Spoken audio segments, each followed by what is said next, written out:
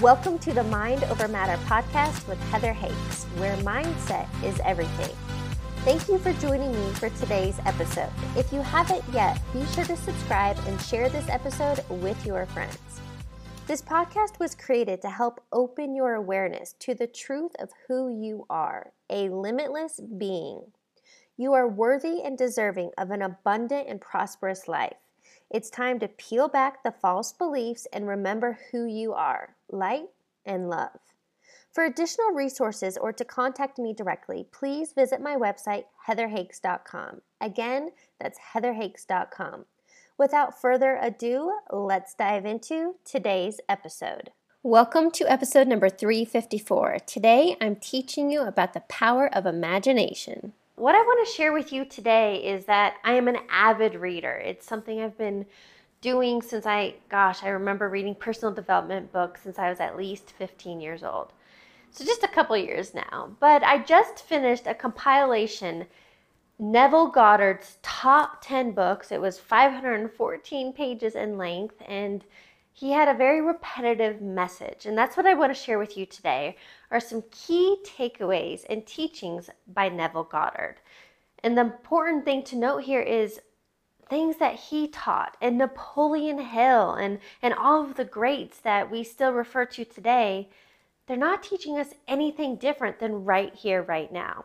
So some key principles are, number one, you have to realize that as within, so without. And that simply means that your mind is the cause of every effect in your life.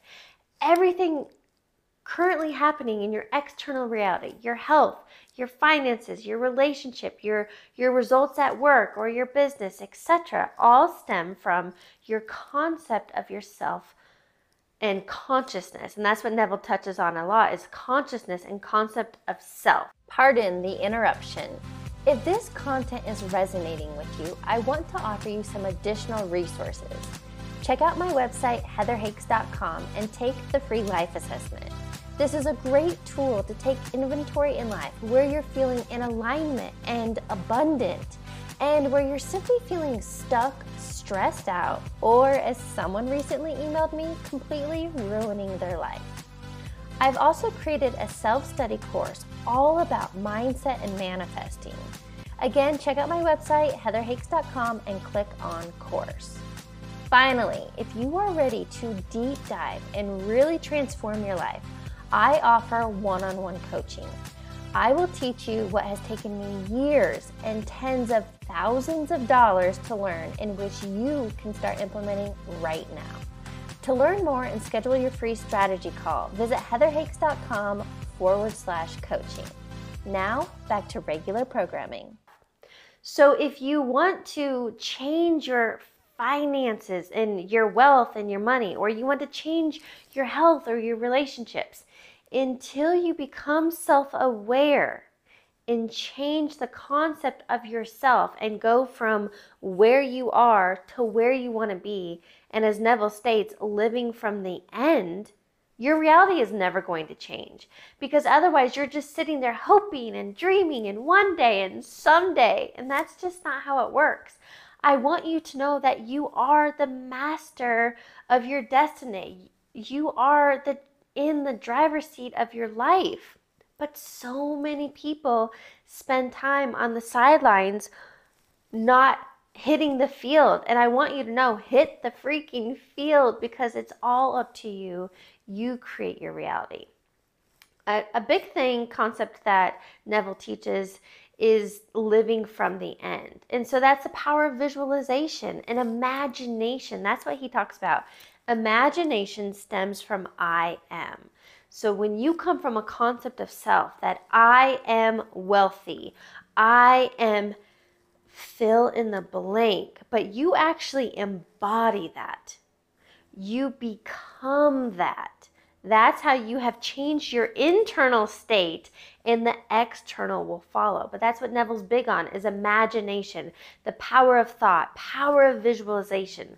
So if this is new to you, let me back it up and let's start at square one. Square one would be, you've got to become self-aware and realize, okay, I am the creator of my life. Where I'm currently at is not where I want to be. How do I get there? And I'm not telling you, you need to figure out the roadmap to get there. I just need you at square one to understand you're not where you want to be. That's a great first place, right? Because the only where you can go from here is up. You're at the bottom. You're not where you want to be. And then, now that you're self-aware and you know you want to change your health and your finances or relationships or whatever it is for you, there's desires that you have. Now you get to tap into imagination. This is where the fun comes in and the excitement and the purpose is we are meant to live in joy.